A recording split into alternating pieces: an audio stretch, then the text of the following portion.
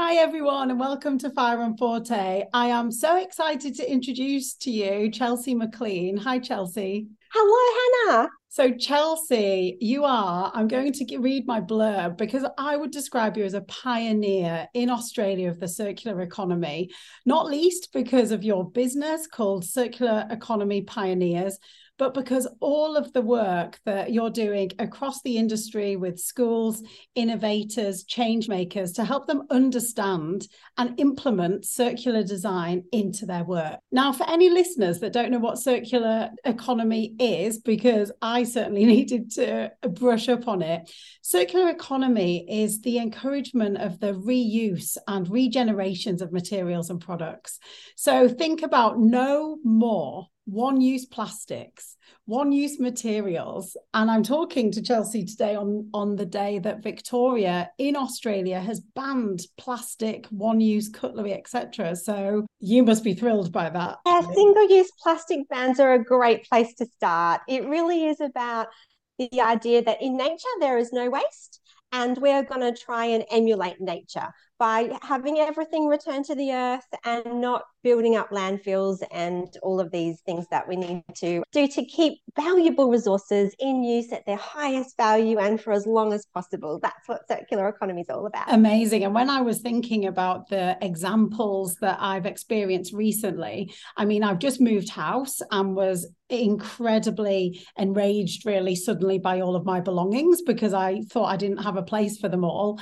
But also when I thought about shopping and that more and more materials and clothes that I'm buying have got recycled materials in them. So an H&M dress that I recently bought for a holiday.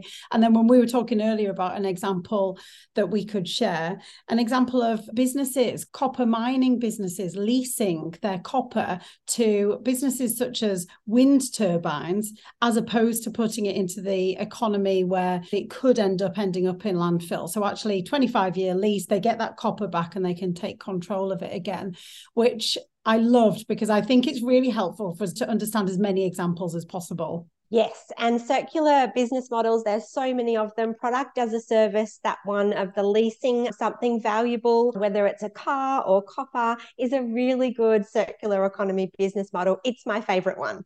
Okay, great. I'm sure you've got lots. I've been doing lots of reading and thought, I could go off on lots of tangents on this interview. But Chelsea, thank you so much for joining us from Queensland today. It would be really great to understand how you got to where you are today. Yes, well, I started doing a journalism, public relations, and Japanese degree at university. And I decided to go into the PR stream early on. So I was pretty fortunate in that what I'm doing today is still based on what I started my university degree, which is a bit rare. So I'm fortunate that way. And from there, that was 20 years ago that I graduated from Bond University here on the Gold Coast. And I'm still using those foundation PR skills, but building it into different industries now, like circular economy. And over the years, I've niched into many different industries, tourism and health and well-being and quite a few others. So there's been some good variety there. Amazing. I mean, I imagine the PR foundations is imperative in engaging people in something like circular design. One thing that I was wondering is whether it was difficult to persuade, whether some people had barriers to understanding this kind of, but we've always done it this way. It sounds a little bit too hard. Oh, absolutely. This transition from a linear take, make, waste society to a more circular one, which is also not just about keeping resources in use, but also designing out waste and pollution and regenerating natural systems. This is a very long-term transition, and we are going to be battling a lot of linear and reductionist mindsets and reductive thinking because at the moment, sadly, people of all ages and teachers in schools and students still being educated in schools have a linear mindset, and it's a reductive one. So we're going to be tackling a lot of really big challenges to be able to get this circular thinking in place and this systems thinking that we need in order to make the transition.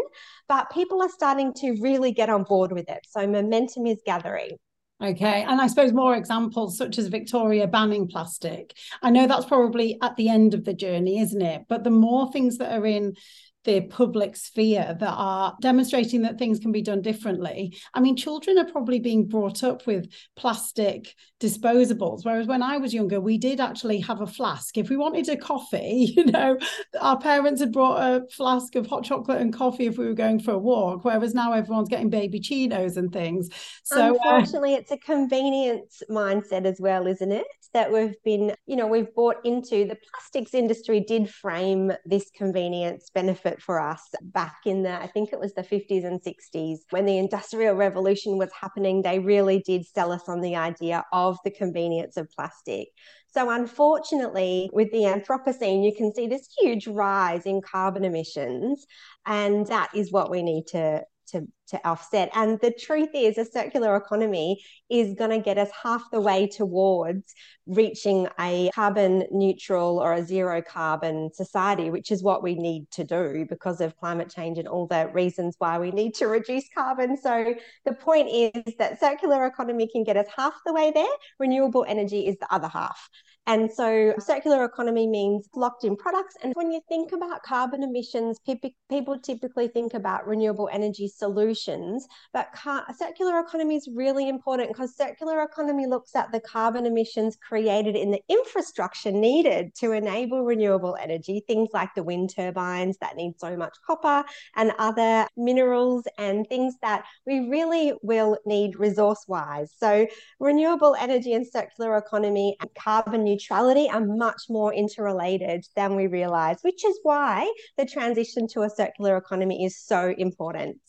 Absolutely. It's very compelling. And yet, when you're in a room with business leaders or high school students, are there some tactics that you've needed to employ to engage them out of you talked about linear thinking? That's the best question ever, because the point is that at the moment, I've been working a lot with high school design students in year 10, 11, and 12. They do a major design project, which is all part of their proper end of year assessment and university entry score. And at the moment, unfortunately, teachers are not thinking in a non-linear way. So we think take, make, waste, and we don't really consider the end of opportunities or what will happen to this thing at the end of its life, or how many carbon emissions are we creating in the life cycle of food or products. So at the moment, it is tricky because with my circular economy pioneers hat on, I can go into schools and help them understand we need to do a lot more systems thinking, which is circular thinking. We can't just keep looking at things in isolation in this linear kind of way and not think about the carbon emissions or the life cycle or the end of life of the things that high school design students, for example, are creating. But it's just not there yet in their thinking and in their exploring of, in the curriculum, it's actually there in circular. A circular design is written into the high school design curriculum here in Queensland, and it more or less is in New South Wales and the other states. So, but they're not there yet when it comes to really thinking about how would I design something to be truly circular. So if I was me, aged 40, in my day job, looking at creating a new product, what are there any, I mean, you don't have to give me a whole lesson, but you talked about the principles of take, make, waste, which is not what we want, that's linear. Are there some key principles that we should start from the outset of a project? The key principle is look to nature. In nature, there's no waste. So the point is that we can use things like biomimicry to look how strong a honeycomb design is. So if you want strength, you can use materials that come from nature, be it from, trees or other materials, and that can be returned to nature at the end of its useful life. And also that could mean looking to, biomimicry is, well, how does a honeycomb structure work? Could this structure that nature has already perfected in its genius be useful for the strength in the product that I'm creating? And what materials would be least harmful to the planet? So looking at life cycle analysis is quite a science into itself, but really we want to be looking at biological materials that will safely degrade and not end up in our waterways causing plastic pollution and such. There's so many examples where you feel as though you can't avoid it. I mean, you talk about convenience, don't you, and away boxes. when I moved out of my apartment recently, I'd kept these boxes from Thai takeaways, and I thought, what are you going to do with those? It's so true. We all have them. I've got some, but truthfully, I also take my reusable containers to the restaurant with me. I leave them in the back of the car outside the restaurant, and then I do actually go get them, bring them in, or I do ask for my takeaway in the containers and hand them over when I order the takeaway. So you can do things like that, but not all the time. Being prepared wherever possible.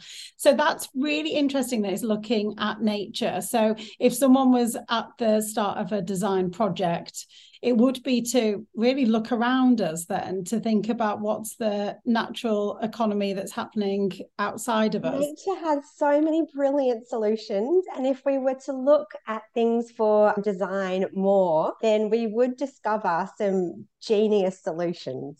And we would be inspired by the process of how things can be returned to the earth and how that is a regenerative cycle.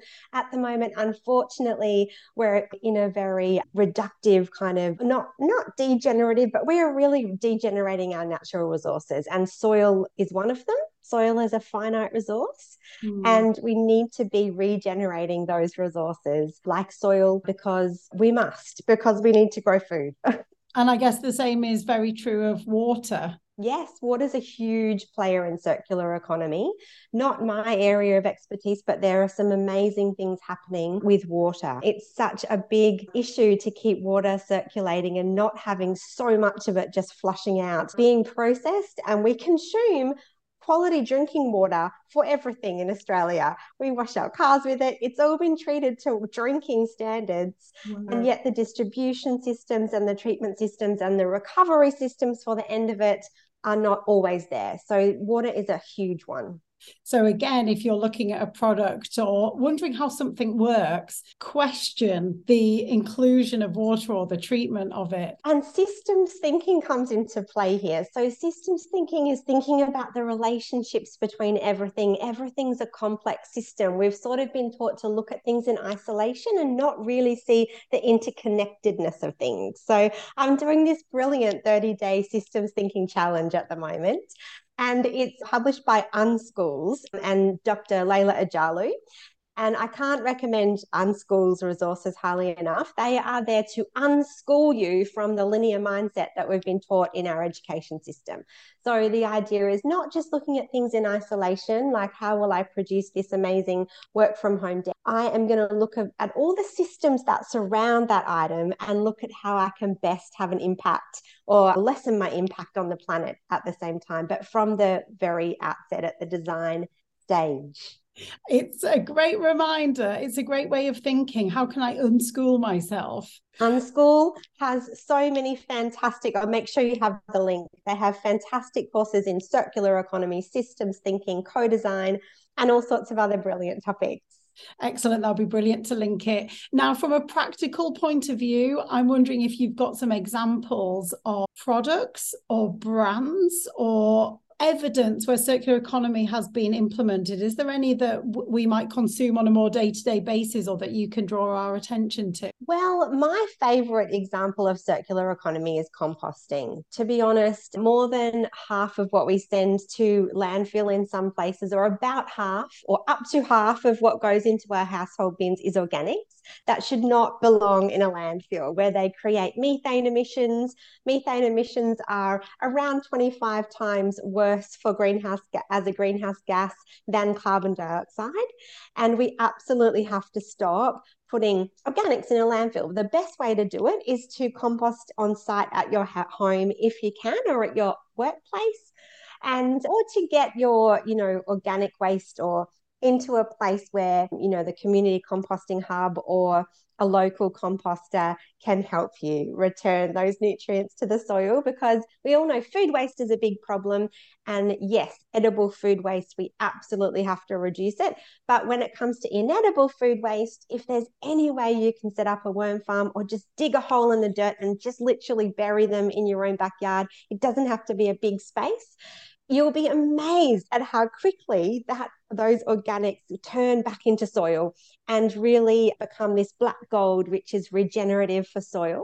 So composting is just my favorite example of circular economy. Okay, and really quite relatively straightforward to do. If you've got a little bit of land, or I suppose for composting, you can get in-house solutions now as well, can't you? Well, the point is, yes. And also, a good example is jeans that are being made now from 100% cotton. So you can actually, if you can't do anything with the jeans, yes, you could take them back to a H&M store and they might fly them overseas, which is a lot more carbon emissions than just burying them in your own compost bin or your backyard and watching them. This is a great activity for anyone of all ages, especially kids. I see the jeans breaking down, and sooner or later, unless there's elastin in them, which you can see, which is really cool, the pattern, my jeans return to the safely with no harmful residues. So there are a lot of products like that, bras, jeans, lots and lots of t-shirts and clothes that are safe to return to the earth. So they would be fantastic, and sneakers even, fantastic examples of circular products being pioneered at the moment. Brilliant. I mean, a lot of the fashion brands and trainers, footwear, Adidas did a partnership, I think, that was with a sustainable shoe Heard about brand. And then that. you've got Allbirds Yeah. as well, I suppose. Is Allbirds a brand that you'd... I haven't heard of that brand, but I have heard of some big brands really trying hard to be more circular, and that could involve reusing plastic, recycling plastic. But in a circular economy, recycling is the loop of last resort because we really want to design out the waste in the first place. Okay, brilliant. This is your passion for this topic is just visceral. I was wondering how you found it. At what point did this passion appear for the circular economy? Well, about 5 years ago, I decided to go into the environmental space. And I thought, I really love composting. I'm just going to find a client because I've worked from home for the past 20 years or so, or from an office, wherever I work from for myself as a freelancer. And I thought, I'm just going to find a client in the environmental space. And then I thought, oh, supermarkets are banning plastic bags soon in some states. And in Queensland, that's happening soon. That was happening soon 5 years ago. And I decided I would contact BioBag, which is a manufacturer, a local Aussie manufacturer of certified compostable plastic bags. And so I did, and they said, yes, please, we'd love your help. It was just great timing. Now, BioBag is what really switched me on to systems thinking, because here is a circular economy pioneer designing all sorts of things from Ziploc bags to carry bags to cling film, all certified compostable. So they've undergone a worm test. There's no toxic residues. Worms can safely eat them, etc.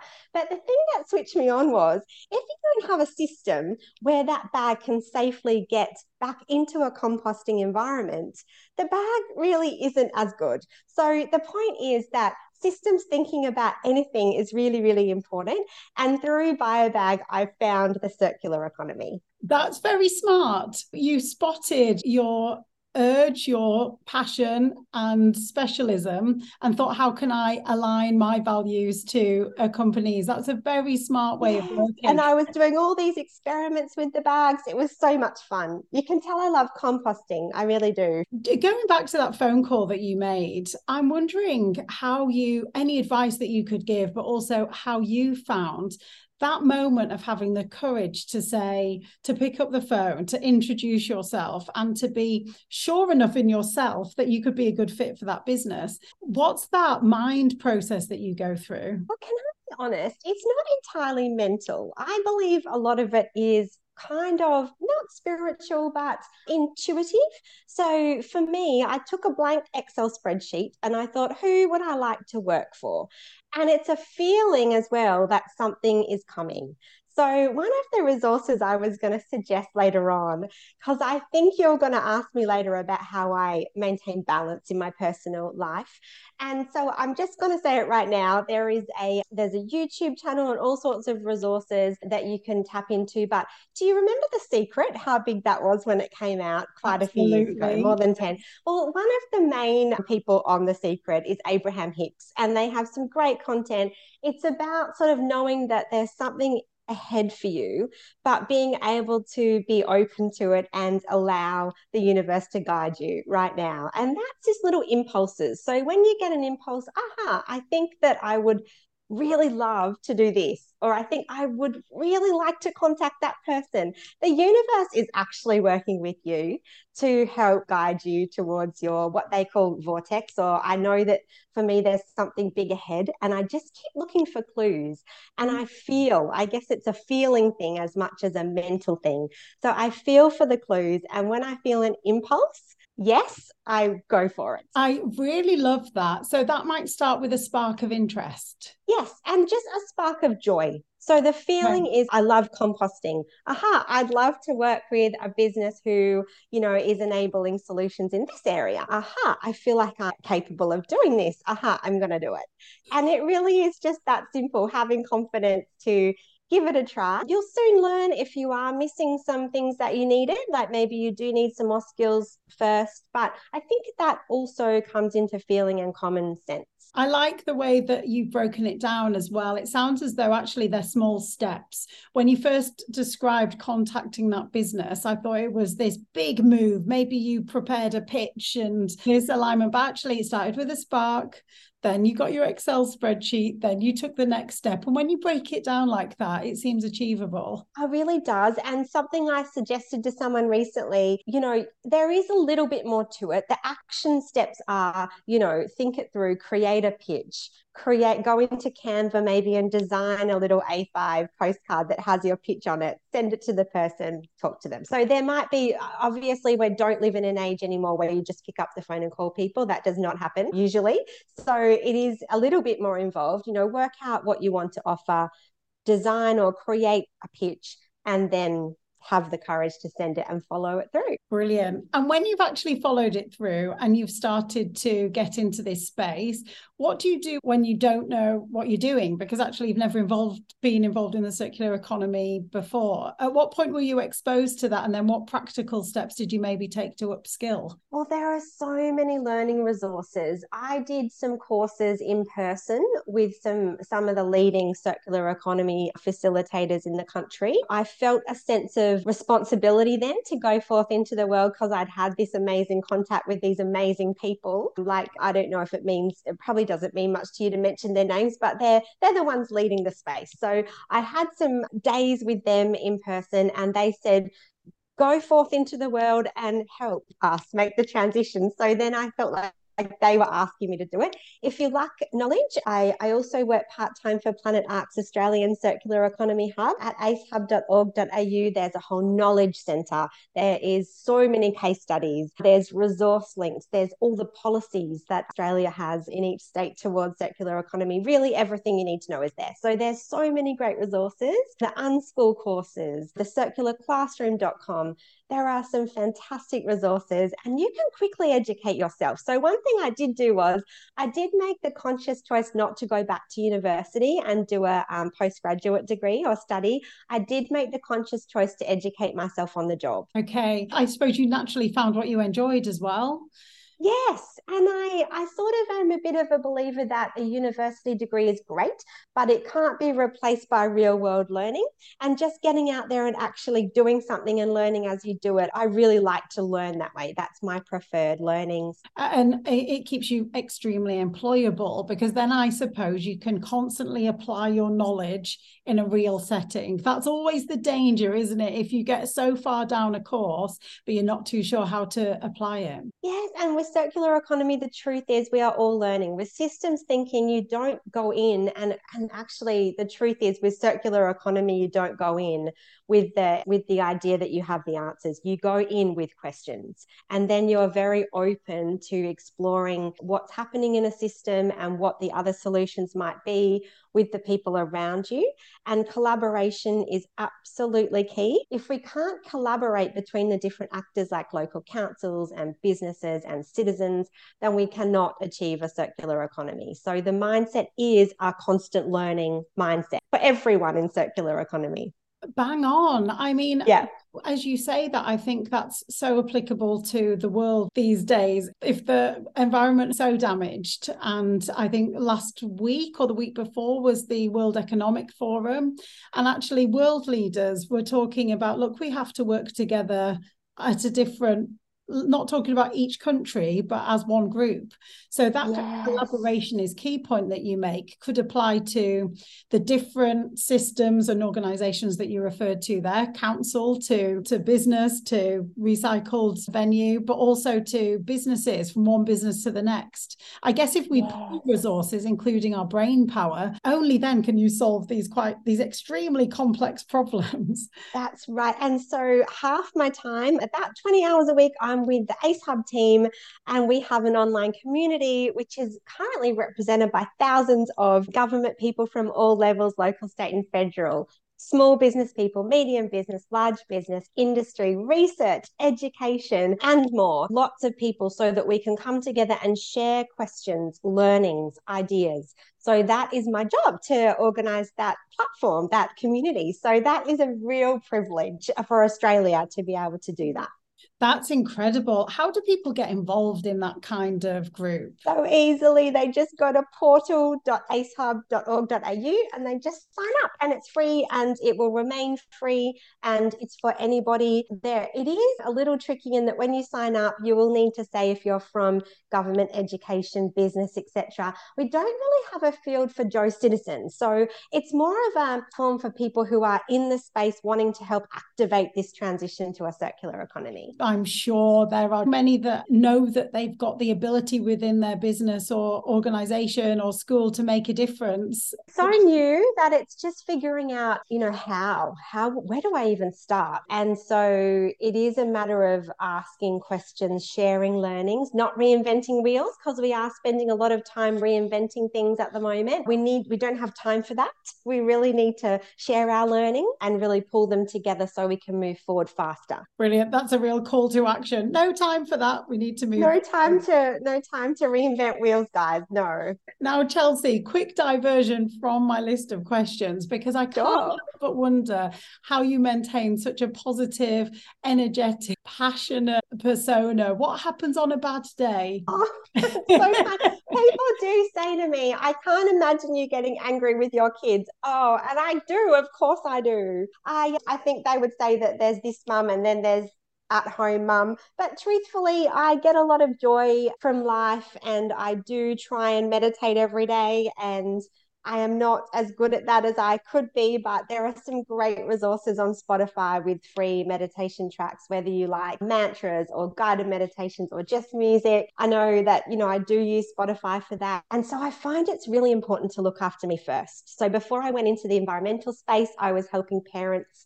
look after their own emotional, mental, physical well-being. And that was a really good segue for me into becoming a parent, and also going on to do these other things that I'm doing. Because if we don't put ourselves first, and if we don't meet our own physical, emotional, spiritual needs, then we really can't be of great service. So I really do work hard on all of those things. So meditation is one thing. Is there a number of things that you prioritize to make sure? I think it's meditation and rest, exercise, and healthy eating, isn't it? Because if you haven't got, unfortunately, we need to fuel our bodies all the time, and we need to move our bodies all the time, and we need to rest all the time. So I really make sure I try and do those things. They're quite simple, but how good do you feel once you've exercised? So I do try and make time for those classes and those just time, however you like to move your body. It's absolutely essential, isn't it? I mean, I personally find that I feel great after exercising, but also as a parent and with your business, how do you make sure that happens? Good question. Well, I do try not to overcommit. So personally, I love to focus, and I really do try. And I think I found success this way is don't over promise and under deliver, and don't over commit yourself. So I do try and leave space in my day for the important things like the healthy eating and the exercise, because that to me is essential. But I'm also fortunate that I can. I know some people do work full time, and it would be very difficult for them to do all those things well. But I really am fortunate that I have a little time in my day to do those things. And do you find that it is more pressure having your own business? Is it difficult to say no to new opportunities? Yes, because they do come your way. And one of the things is, if you can't say no, then you can't say yes to the things that you really want to do. Yeah. So if you Okay. think of it that way, am I a complete yes to this? And if you're not, the answer really has to be no. Okay. That sounds like your intuition again. It is. It is because if you tune in and ask yourself, what really brings me joy? What am I a yes to? And you will feel that resonating in your whole body. If you're not a big yes to it, ideally, we really shouldn't be doing it. I think that's a very important message. And yet, do you find that your social invites do ramp up at certain times? And then is there a way of politely saying no? Any Yeah. tips? Yeah, I think that I don't have to explain too much. If you really, really need that time for yourself to rest or to prioritize something else that's important to you, then I think it's okay to say sorry, but not this time. I think that's great. It sometimes feels as though it takes a lot of courage. And although I've got better at saying no, when I see other people stretch themselves and rush from one event to the next, I think that's only damaging you. Yeah. That's right. So it is really important. I think this is something I've only just learned in my 40s is that you really must prioritize what you need. My friends all meet on a Saturday morning early at parkrun, and they're always ribbing me for not being there. We're all there at 7 o'clock. Why don't you ever come down? But Saturday mornings, I'm genuinely exhausted after a, Monday to Friday school work week.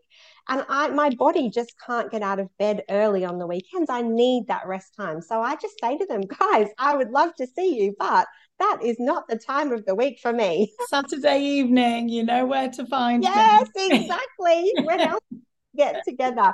8 o'clock, maybe 8 a.m.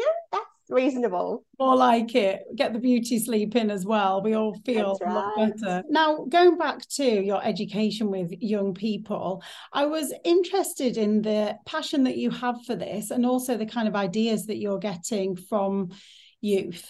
Are you getting some really exciting, innovative ideas through your program? Yes, I loved your last chat here with Dr. Janine because she said young people are ready to lead the change, and they really are. Young people today, people under the age of 18, are really coming in with a sense that we have some really big problems and some really things that need to change. And I do wholeheartedly believe they're the ones that are not only going to be involved in the change because they will, but they're the ones that are going to make and lead the change. So I feel like if we don't grab this opportunity to harness all of their amazing abilities for creative thinking, out of the box thinking, critical thinking, systems thinking, all the things that they can do, if we don't harness that opportunity today, we're going to suffer more for it down the track tomorrow. So my passion is to try and see if we can get into schools some of this systems thinking, circular thinking, because we need to enable these kids to really, solve some of these big systems challenges that we have. And that's really my passion. That's amazing. And that might be a little bit different to how older generations work with younger generations, do you think? Do you think we're trying to break from us telling them what to do and as opposed to facilitating something different? That's a good question. I have a lot of these chats when I'm not doing my Planet Arc hours. I have a lot of these discussions with people. And the truth is, if we give real world problems to a young person today, they have the ability to solve them. The problem is, one of our mindset as adults is we don't necessarily want young people to have the solutions. We sort of feel that we must have them ourselves and that young people maybe shouldn't be telling us what to do or maybe aren't equipped to come up with solutions. I believe that's not right. If we enable them with the right knowledge and type thinking and skills and platforms, they absolutely can help us today, not when they get older, but now solve some of these problems that we need to solve. That sounds as though we've got to press pause and reflect on how we're behaving. Yes, and I think also take the time to bring young people in, with the tools that they need. I love Sir David Attenborough has the most brilliant quote. I'm going to read it so that I don't get it wrong. He says, there can be no greater legacy than giving young people the tools they need to save our planet. And the truth is, young people are going to be the ones that save our planet, or it's up to them because they're going to inherit all of these problems. We need to equip them with the tools. Currently in the Nordic countries and countries like Finland are doing a great job of putting circular economy right through the school curriculum.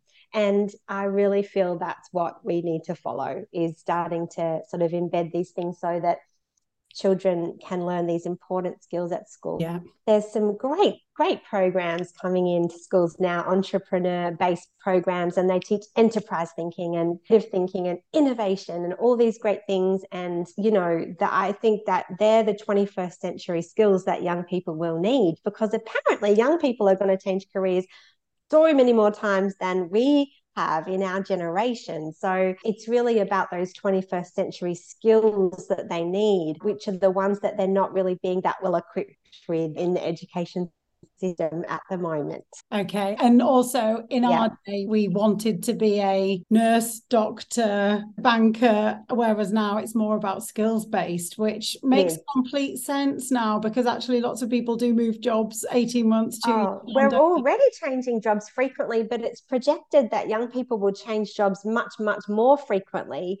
So unless they're equipped with these skills for thinking, it's really interesting. When I go into schools, I've been doing a lot of volunteering in schools over the past 5 years. And the greatest thing I see is it's not the kids that sit at the front and put up their hands and know all the answers that are the ones that will lead this transition to the circular economy. It's the kids that sit at the back, typically, don't do that well academically, maybe haven't found their genius or their spark at school in the classroom, that excel at circular thinking, because they are able to come up with ideas more, not be afraid to be wrong more, love to get outside the classroom and sort of shake it up with, composting or source separation of waste, or ideas for designing a fridge so the food doesn't, hide at the back and get rotten so quickly. They're the brilliant ones. So they're the ones that I really would love to work with. Excellent.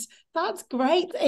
Fascinating example, because maybe the world was created with so many diverse people and skills for a reason, whereas the world has given everyone labels, haven't they? In school, we're still kind of rewarding the kids that can do the memorizing and the learning and the regurgitating and the ticking the boxes. That's the old way of education. That system that that came up when the Industrial Revolution happened, that is not the system anymore. This new system is not requiring that type of learning and assessment anymore. It's really, that's where the 21st century thinking skills come in. I see. If you were to look back at you when you were 20 or 30, is there any life advice that you would give to yourself, knowing what you know now? Yes, I think just to see that, we all have a very biased perspective of things. So just to be open to seeing things from different perspectives, because the truth is that we all have these kind of blinkers on, don't we, about our own worldviews. And then to understand what it would be like to be in someone else's shoes and to be able to think in a certain way that we don't think, or to see opportunities and solutions that we may not traditionally see. I think it would be great to have those skills as a younger me. I reflect on that and think the same. I think you're worried so much about yourself when you're in your 20s and 30s that you maybe can't yourself. Yeah, I don't think I would change anything, because you do evolve as you get older. Personally, I feel that when I get to about 50, I'm 45 now. When I get to about 50, I'm about to do something significant. I really do. I don't know why I feel this way, but I'm setting myself up something big. It's not going to be small. It's going to be scaled. It's going to have a very big impact nationally, internationally, and I'm just working my way towards it with the skills I need. So upskilling and focusing on me, because now my kids are a little bit older and both just started high school. They can do more for themselves, and I can focus on myself more. Go girl. This is going to be such an exciting journey to watch, because absolutely I can see it. And with what you're specializing in, the world needs it. You're needed across every market, aren't you? Every country. Well, I heard the best. Do you know Elizabeth Gilbert, the author? She's Eat, Pray, Love, etc. She has a book called Big Magic. And the idea is that an idea will land and it will come to you. You can either act on it or not. And if you don't, the idea will float off and probably land in other people's minds. So I feel like the idea has landed in my mind that we need to do these things that we've been talking about. And I have hopped on with the idea and the momentum of the idea, if I sort of, what's the word, if I give into it and I really it's about surrendering to it and letting go and trusting and allowing that, something that the universe is kind of wanting to see, I will help enable it. That's my philosophy. Things unfold magically then. Yeah, absolutely. I think we should all listen to our ideas a lot more. I mean, I love running and walking, and sometimes the ideas that come to me though at those points, I think, no wonder I feel so good after a run and a walk, because my brain is a nice place to be, Yes, that's right. And don't the best ideas come to you in the shower? You do, right? You just see things when you're having a shower that you wouldn't normally realize or see. But it's your choice whether you act on it or not. And whether you make excuses, I suppose. Yes. Easy to make excuses. Another bit of advice that I was wondering is, you've got a lot of energy, you've found something that I can't imagine feels as though it's like hard work, because you clearly are passionate and so interested in it and you never stop learning. Is there any tips that you would give to a friend or to any of our listeners that are, look, I'm in my 40s, I'm not feeling the same, I'm not feeling quite the same passion? What kind of advice or guidance would you give? So easy. Follow your joy. What is it that you enjoy? If you really love it and it doesn't feel like work and it makes you excited to get out of bed in the morning, go do that, because you will probably be really successful at it. You get paid to play. Brilliant. Those ideas that you have in the shower, don't ignore them. Jump on the That's idea. right. Just Yeah. do what brings you joy. If you don't really enjoy it, probably get someone else to do it. Pay someone who'll play at that thing, whether it's bookkeeping or whatever it might be, cleaning your house, if you can, do that. I think the point is that if it feels like play and not work, that's a recipe for success. Absolutely brilliant. What a really inspirational and important point you've landed on. I do believe that there's a combination of what the world needs and those sparks and moments of joy that you referenced. I think you're a really good example of it. I reached out, I had this idea, I rang up this company, they needed me, and that started the journey. Thank you so much for encouraging both myself personally, but no doubt anyone that listens to this. It's been a really interesting conversation. Thank you so much for the chance to talk with you, Hannah. I've just loved it. Thank you. Thank you. Well, I'll get all of your links, all of your names, for a really nice long load of links that we can add to the bottom of this call. So thanks again. Take care. Thank you so much, Hannah. Bye. Thank you.